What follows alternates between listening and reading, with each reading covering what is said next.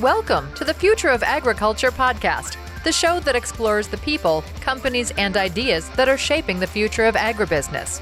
Innovation, resourcefulness, and collaboration are essential for feeding a growing population, and we believe the agriculture industry is up for the challenge.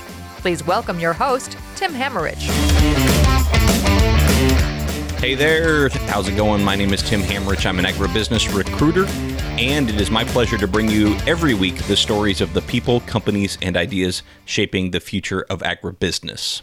Have you ever eaten at a farm-to-table restaurant?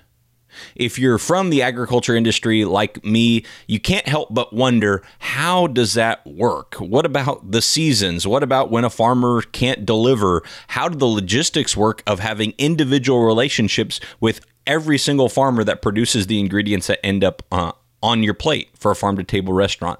How literal does that mean, farm-to-table? Is it when available? What does all that mean? And I wanted to bring on somebody who is a pioneer in really trying to do the farm-to-table concept, the local, regional concept right, and in trying to make sure he gets the best, most fresh, most high-quality ingredients on the table and delivers for his customer consistently, no matter what. Well, I had to look no further than our very favorite restaurant here in the Austin, Texas area in Jack Allen's Kitchen. Jack Gilmore is the owner of Jack Allen's, which is a restaurant in the Austin area, actually 5 restaurants in the Austin area, that really is committed to the farm-to-table concept. Jack has personal relationships with the farmers that produce what he estimates as at least 80% of every ingredient that is served as restaurants. It's been a favorite of my wife and I since we moved to the Austin area, over almost 5 years ago, and we've eaten at almost all 5 of those restaurants, I think. Really enjoy his restaurant, but also just his perspective. You can tell from this interview that he is extremely committed to agriculture and to really knowing where his food comes from. And I think it's just an interesting look into the logistics and kind of pulling back the curtain behind farm to table as a concept and how it all works. I enjoyed this interview. I think you will too, and definitely encourage you to come eat at Jack Allen's Kitchen. I'll meet you there if you come down here to the Austin, Texas area. Let me know. Anyways, enjoy this interview with Jack Gilmore of Jack Allen's Kitchen. He's going to start off by telling us a little bit about how the restaurant concept got started.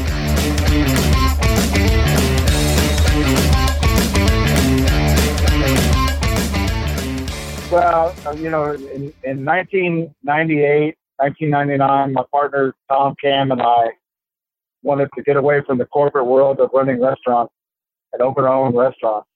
And we wanted to open up a series of restaurants that wasn't all about, just Jack Allen's Kitchen. The hardest part was to name the restaurant. We took my middle name, Allen. We call it Jack Allen's Kitchen. And the word kitchen tells you can pretty much do whatever you want. You're not pigeonholed into Italian or Mexican or Tex-Mex or German food or seafood. You pretty much do whatever you want. So we got started looking around, and my son was going through culinary school and doing his internship in Aspen, Colorado. And he called me one day and said, "Dad, you wouldn't believe all the fresh produce I could get on top of a mountain in the middle of America, in the middle of summer, in the middle of winter time." And so it got me to thinking, why don't I start meeting farmers down here and ranchers, and cheese makers, and spirit makers, and beer vendors and stuff, and keep it as local as I can. And that's pretty much where it all started, just the model of taking care of the people that are around us. They work their tails off literally to supply restaurants, and it was back then it was a tagline, it was a cliche, farm to table. And the more I dug in, it's a really difficult thing to do if you're not supported by some really loyal farmers.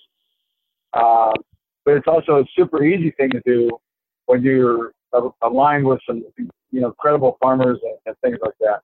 So it became a relationship with our farmers and Tom and I did a bunch of tours of farmers and hit the farmers market every Saturday and built these relationships. And it really started just like that. And were you a head chef before that, or had you owned restaurants beforehand? Yeah, I didn't own a restaurant, but I was a corporate chef for a restaurant that we had about 18 restaurants throughout the country, from anything from Baltimore to Seattle to Orange County to Salt Lake City, Vegas, Phoenix, Dallas, all over the place. So, it got to the point where, I told my wife, I said, I know how to run a restaurant. I'm tired of working for the other guy. Let's do it ourselves. And she goes, okay, we're ready. Let's do it. And take us back here to you and your partner had this concept that, hey, we can develop relationships with local farmers and keep it, as local as possible. What did those conversations sound like when you would hit up a farmer at a farmer's market and say, hey, I'm starting this restaurant? Like, how did that conversation go? Well, back then, farming pretty much, farm to table pretty much started off. There was a couple of restaurants here in Austin doing it. And they were a little shy at first because some of the local chefs say one thing and they do another. And so we had to build a relationship and a loyalty deal with them. And say, we'll pay our bills, we'll pay on time. And if I tell you to order, to grow me 2 rows of tomatoes, I'll buy them from you.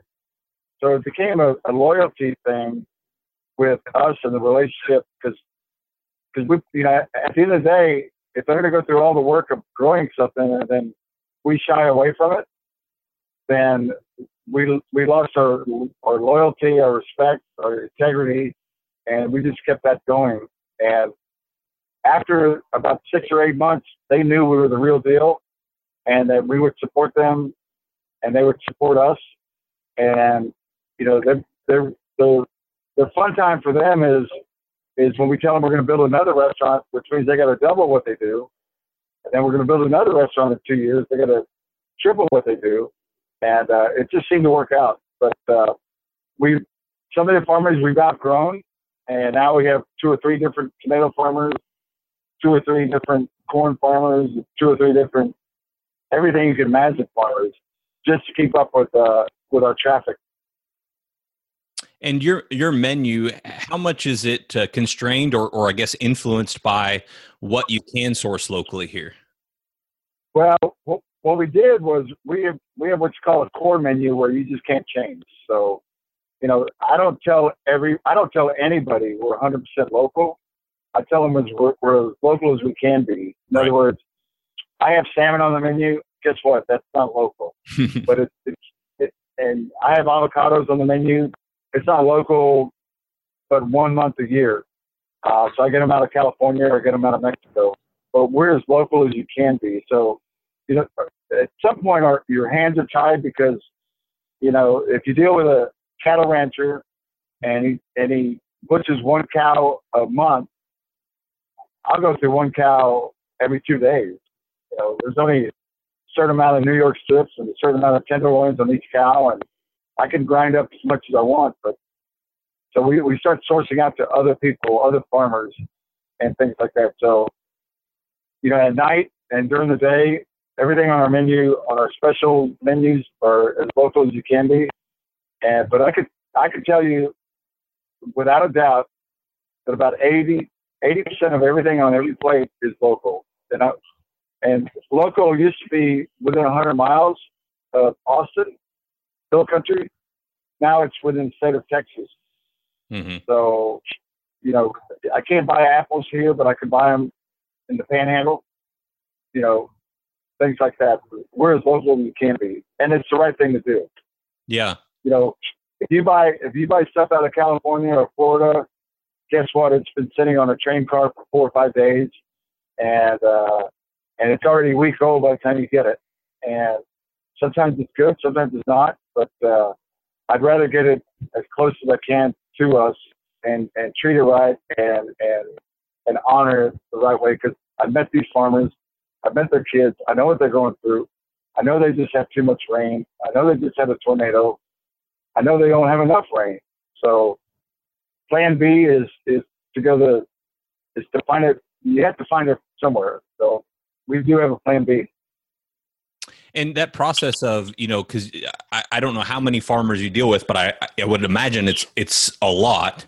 How do you manage those relationships and the logistics of making sure everybody's kind of staying on top of getting the ingredients in the right place at the right time?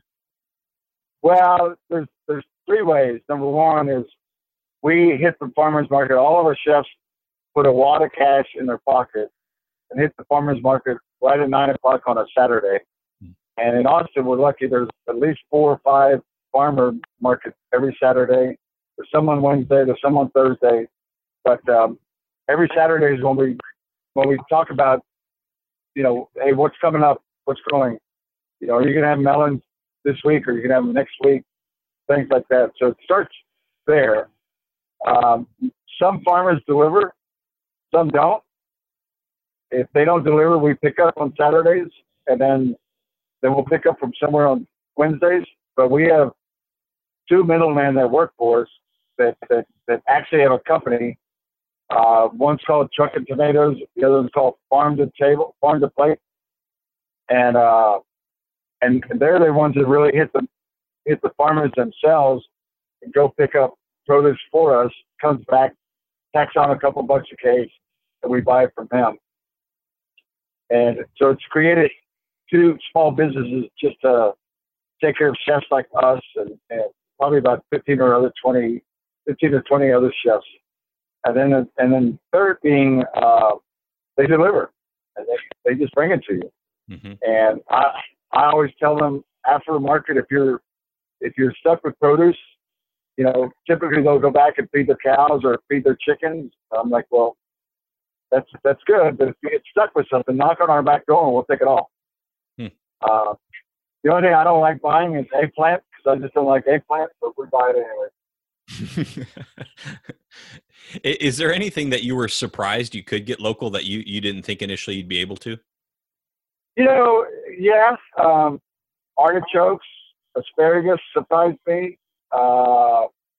Different herbs that I knew nothing about surprised me. Edamame surprised me.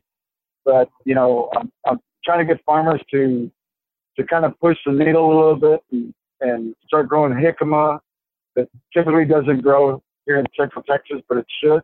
It grows in the valley, and they just haven't, stuck their ears out yet to try to do it. But there's a lot of stuff that's surprising me. The cheese industry, the dairy industry, fresh milk, fresh buttermilk, things like that surprised me. Yogurt, things like that. But everybody's pushing the needle a little bit, trying to do it right. Yeah, and is there anything that you do source locally, but you just can't seem to get enough of?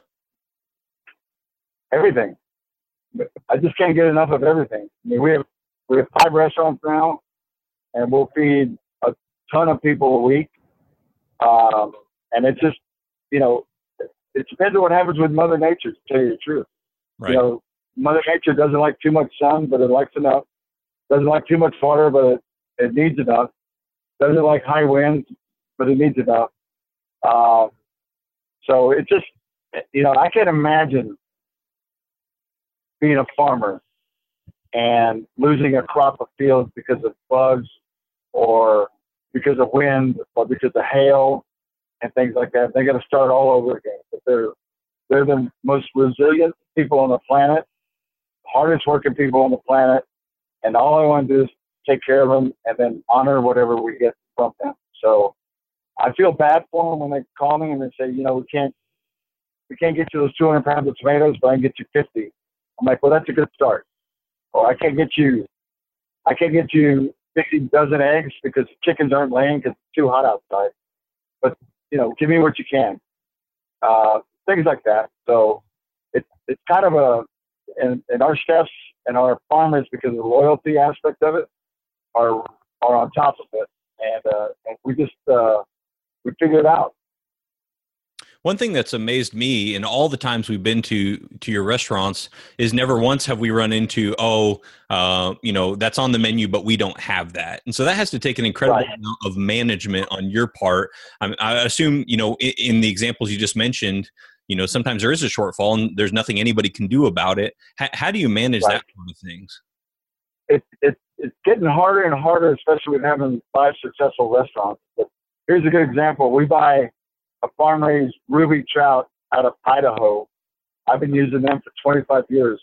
But every year in the middle of August, they have issues getting us enough trout because they're going through the same thing, even in Idaho, with shortage of water, shortage of egg, and all that stuff. So we just manage it. We instead of pushing that product from a server standpoint or a bartender standpoint, we kind of lessen it. But I'm proud to say that we try not to.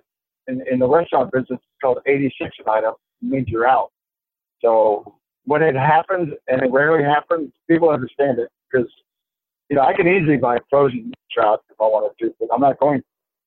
So that's an example. But it just seems to work out. But again, it's that loyalty part of it where they're going to take care of Jack Allen's Kitchen before they take care of Joe Blow restaurant. You know what I mean? Mm-hmm. Yeah, you have that relationship formed. And that's what matters. It's back to repair bills. We're consistent. They can forecast what they do. And the last thing they want to do is call me in the morning and say, I can't make your order because of whatever. That's the last thing. But I understand it. They're not going to get kicked out, but I understand it. Now, kind of looking behind the scenes here, you'd mentioned the example earlier about, if you were going to tell a farmer you'll take 2 more rows of tomatoes or whatever the case may be. Are those orders usually done far enough ahead in time where the farmer knows when he plants the crop it's going to end up in your restaurant, or is it just vary on the time horizon of the contracts or the order? Well, that's a great question. And where we're at right now is we're toward the end of summertime, middle of August, and they're starting to forecast what they're going to plant for the fall or winter. And they ask us, hey, so what do you think you're going to do? I said, let's do the same thing we did last year. Kick it up 20%, and we'll take it all. But they ask us, what do you want from us? And we tell them, if you have enough land and if you want to get rid of, your crop of okra and plant more tomatoes, then do that. If we're buying figs, most of the time fig trees are mature at 5 years old. Too late, plant right now for next year. But if they're growing figs or growing peaches, we just get the first of the crop and the last of the crop. So they can't really come up. But you can grow a tomato plant with tomatoes in 75 to 85 days. So now's the time to do it. And if they plant now, we can get some of those fall tomatoes. And that's what most of them are doing. Yeah, that makes sense. And if they wanted to test out a new variety, is that something that you guys talk about ahead of time, or or maybe they heard, if we buy this new variety, it grows really well in Central Texas, is it still going to maintain the quality for Jack Allen's Kitchen? Are those conversations you have regularly?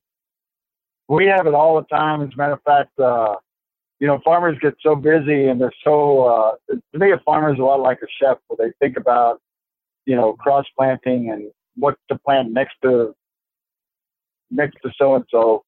It's like, our good example is 2 happy children out of way north Austin. They do all of our melons, and it got to the point where she was doing melons and didn't even know what they were. So she would just come up with a name and say, it's a mystery melon. Oh, that's cool. So it's kind of, to me, it's a cross between a watermelon, a cantaloupe, and a honeydew. And it doesn't look like any of those 3 on the outside, but that's what it tastes like. So she calls it a mystery melon. And it's kind of like, when you start buying all these, hot peppers, some of them don't even have names. They're just hot. So they come up with names, which is cool. I mean, they're not trying to invent anything, but, just have fun with it. Just have a blast with it. Tomatoes are tomatoes. But, you get the Joliets, and then you get the multicolored Joliet, and all of a sudden it's a different variety. And a lot of times it's by accident, and then they keep the seeds for next year, and and see what happens next year. How do you determine which farmers to work with? Do you have like a criteria or anything like that? Like what would be a good fit for Jack Allen's Kitchen from a farmer standpoint? That's a really, really good question. I've never, number one, before we buy from a farmer, we always tour it. I spent about 120 days a few years back touring every farm that we buy from. I just came back from the coast down in South Padre Island way, and met with some shrimpers, some crabbers, some oyster farmers, and things like that. Because I want to know where the stuff comes from, and I want them to meet me. I want to meet them. But as long as they're respectable and they treat it right and they treat their animals right and they do it right, then I'm all in. And it doesn't matter what your name of the farm is. Doesn't matter how big you are or how small you are. It's kind of hard to not qualify as long as you do what you say you're going to do and get it to us when you can. I'm curious on the, especially like, for example, beef and pork and that sort of thing. You work directly with the farmer, and then there's obviously a processor involved as well. Do you have kind of like processors that you that have an arrangement with you, or is that kind of all up to the farmer to handle that side of things?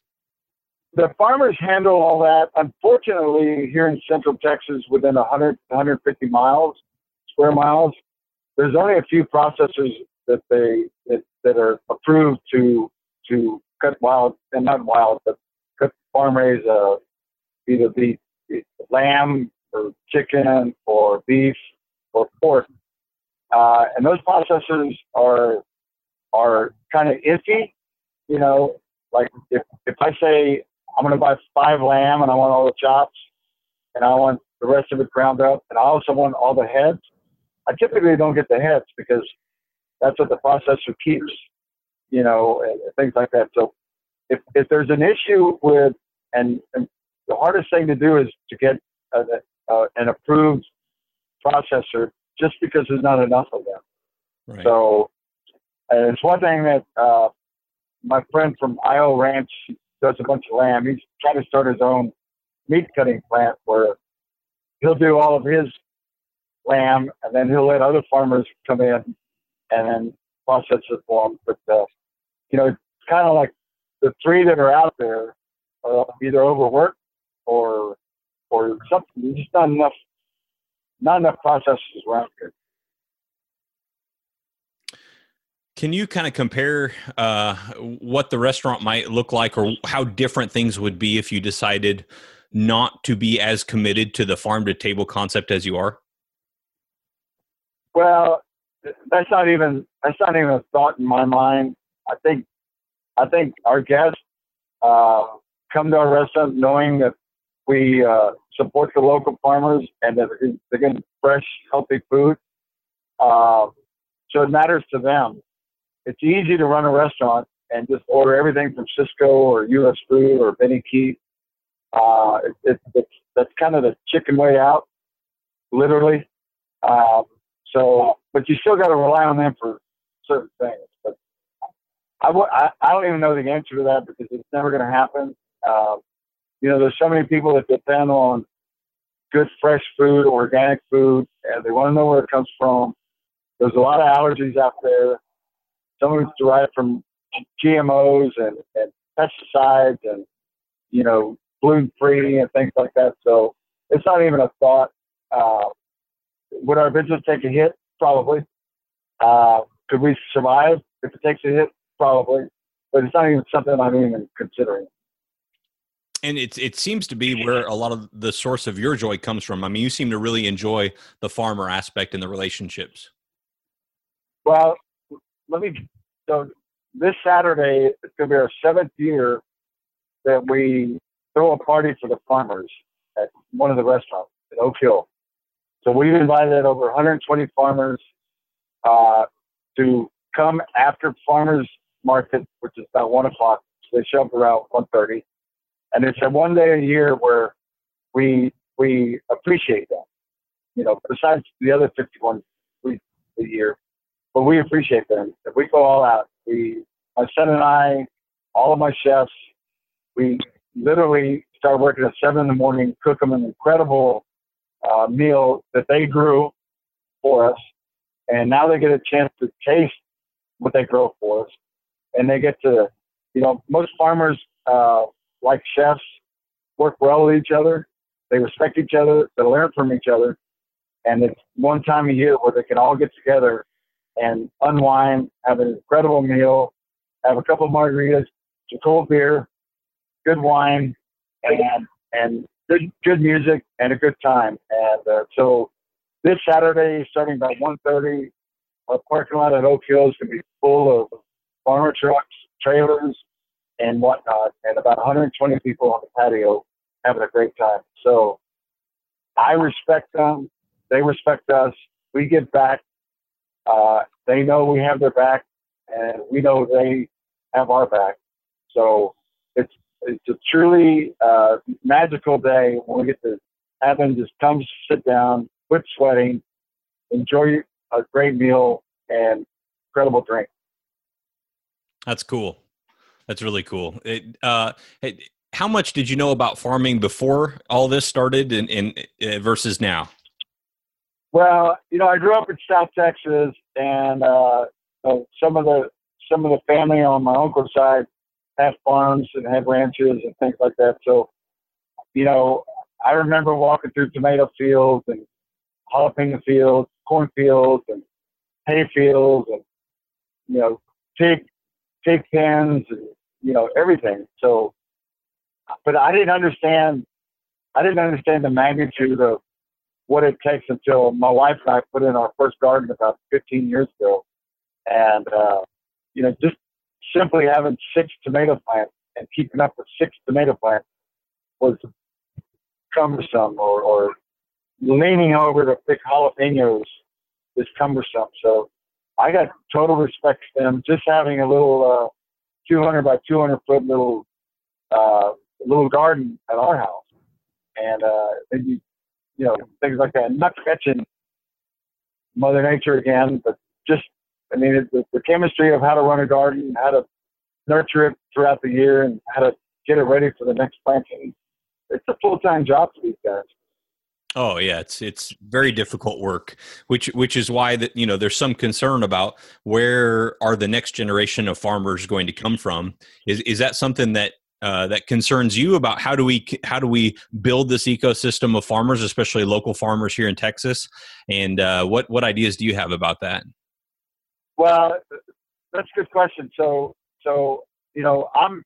I'm at the age now, I'm in my mid 50s, and I worry about the next chefs coming up and who's going to bring them up to speed. And so my goal the last 5 or 6 years is to get the next chefs, whether they work for me or not, up to speed. What I'm seeing in the farmers world are the kids buying into it. And it's not uncommon to see a bunch of 20, 22-year-old kids out there starting their own farm. We have a couple of servers that started their own farm, and they're doing very, very well.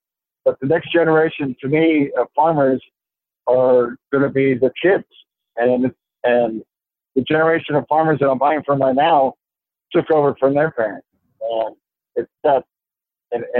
But there are a lot of people that are getting out of the real job mentality. The people that work in corporate world mentality. They want to chill out a little bit, buy 20 acres of land, and think they want to farm. Then they find out the hard way that they don't know anything about it, but they figure it out. So I'm not too worried about the next generation of farmers as much as I am the next generation of chefs, because being a chef is very glamorous. Being a farmer is not. But to me, the next farmer is the next chef, and so you can glamorize being a chef all day long, but to me, the true rock star is the farmer. Cool. Well, do you know what's the smallest farm that you buy from? There, I can tell you the biggest, but there's a lot of small. I had a lady knock on the door last year, and she said, real simply, "Hey, are you Jack?" I said, "Yeah." And she goes, "I heard you buy anything from the back door. I had some eggs." I said, "Well, how many do you have?" She goes, "I have a dozen." I said, "Well, how much you want for it?" She goes, $8 I said, "I'll take it." But knowing that she wanted to get rid of the 1 dozen eggs, I said, "I'll take as many as you got." Next week she came back. She had like 18 eggs. Now she's up to about 60 dozen eggs a month. Huh. So smallest, sometimes smallest is better. Sometimes bigger is better. But it's the passion that they have that we just take care of it. And we whatever we can get from anybody, we'll take. You know, if somebody's only got 5 pounds of figs, I'll take them. You know, if they got 50 pounds of figs, I'll take them. But it's not about the size; it's about the passion. Is there the farm to table concept? Is it still a growing concept nationwide for restaurants? Yeah, but it goes back to it's a cliche line that people are using. They're not walking the walk. They're talk the talk. They're not walking the walk. And to tell you the truth, I don't think the guest cares anymore. You know, if you push it down their throat, they don't care. They don't want to hear that anymore. But if you're just subtle about it and just do what you do, they're going to know they're eating the freshest food they can get. So we don't even use those words anymore on a day-to-day, taking care of each table kind of way. They know it. They know it based on what they eat. And the fact that they see me at the farmer's market every Saturday, they go, "Ben, you really walk the walk." And my guests, my customers are at the farmer's market because they learn from us and they're buying stuff. And, you know, I always tell people, don't go to a farmer's market with a list. Go there, find out what you want, buy what you want, go home and make it, and you're good. But don't go to a farmer's market with a list. Just if something jumps out to you, literally, buy it. If it doesn't, it doesn't. I mean, if you go to a Central Market or a Whole Foods, you probably have a list. But if something jumps out at you, you're just going to buy it. Yeah. So I always tell people, don't go there with a preconceived list. You might be disappointed, or you might be super, super happy. When did you said you grew up in South Texas. When did you know you wanted to be a chef? And I guess what pushed you that direction? You know, when I was 15, I got thrown in the kitchen from bussing tables because a couple of the cooks left. And, you know, I wasn't passionate about it, but I got a raise. So I learned how to cook. And then I was playing football. I was going to high school, and, you know, I still worked 20, 25 hours a week. And it was a way for me to move to Austin, go to school, and make a living. And I started working when I first moved to Austin. I realized that school wasn't for me, and my wife and I got married early on, had children early on, and I knew I could make a living being a cook. And around that same time, I got to work with some incredible chefs. Back then, nobody called themselves a chef. We were just good line cooks. And this whole chef thing happened, and culinary school started happening, and all that stuff. But I started working with some really, really good, talented cooks, and from all walks of life, from older grandmothers, younger kids, to Hispanics, to Vietnamese, to redneck barbecuers, in a good way, by the way.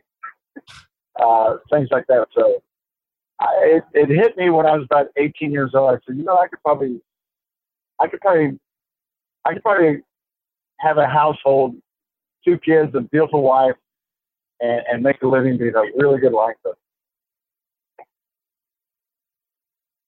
What is your opinion about kind of the future of, I guess what I'll call, and this is a bit hyperbole, I guess, but the future of the local food movement? Right now, what I'm seeing is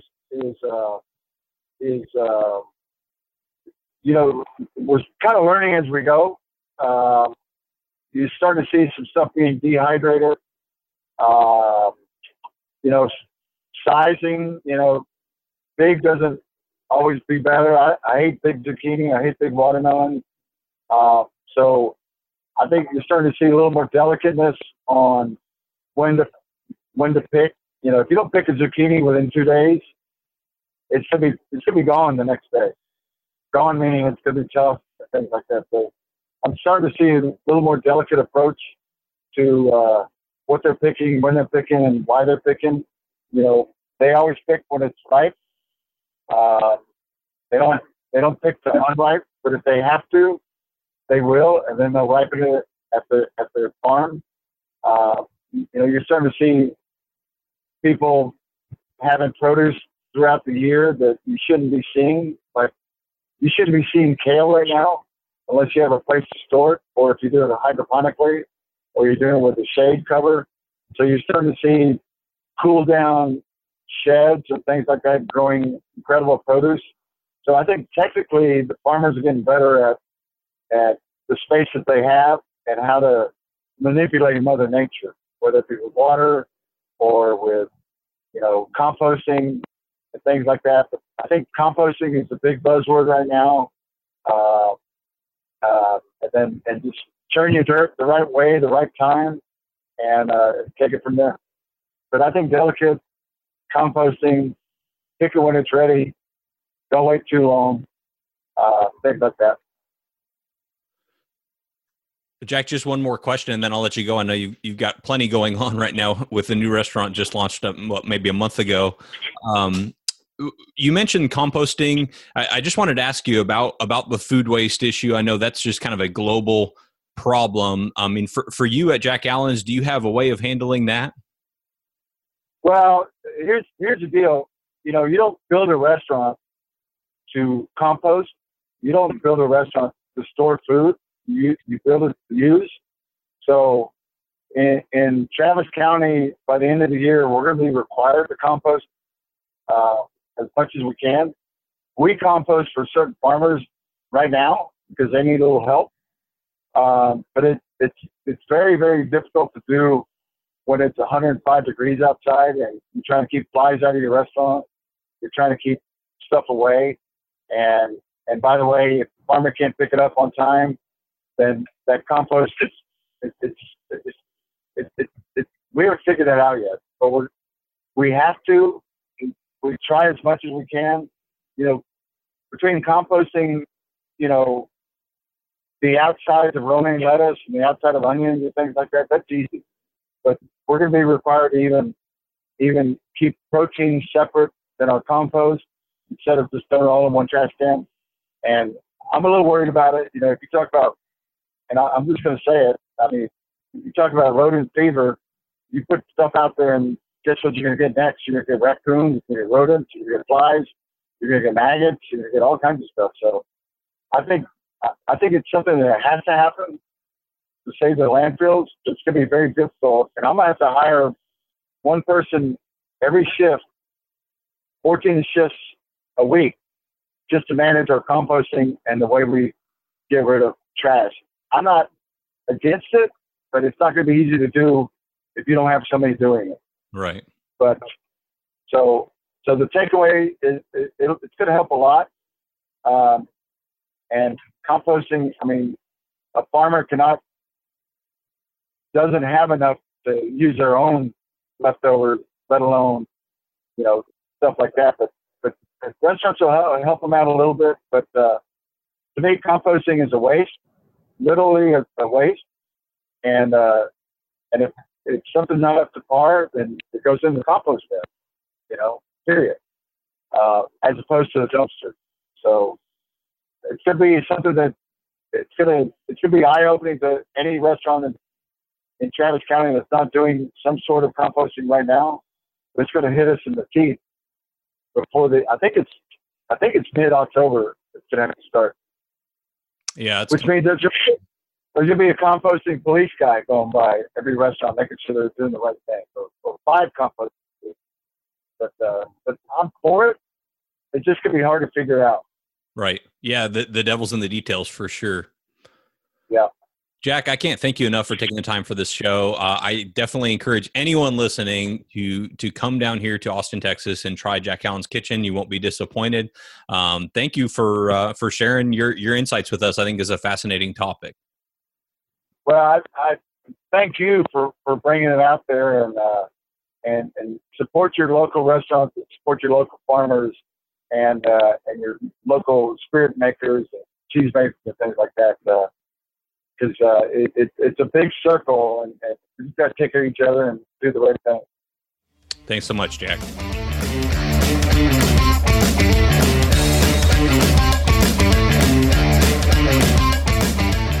Hey, I hope you enjoyed that as much as I did. Big thank you for Jack Gilmore for being on the show and pulling back the curtain a little bit on what it's like to run the logistics and the management behind a farm-to-table restaurant. And I just love his commitment to farmers and his knowledge of where quality, consistent food comes from and how hard it is to produce.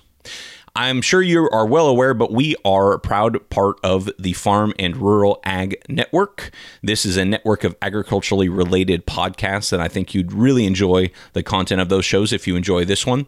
You can learn more about that on any podcast player or at farmruralag.com. I do my best on this show to cover as many different aspects, as many different perspectives and ideas affecting the future of agriculture as I can, but I'm sure there's some I'm missing. If you have an idea for a concept for this show, please let me know on Twitter at Tim Hammerich. I have found in the past it's a whole lot better to get ideas for directions and concepts to explore for the show than it is just to ask for guest requests, because it's just always interesting to capture the story first and then find a good guest to tell the story. So if you know of an aspect of agriculture we have not explored on this show, but one that would be extremely interesting, please let me know at Tim Hammerich on Twitter. Hey, thanks so much for tuning into this show, and we will be back next week.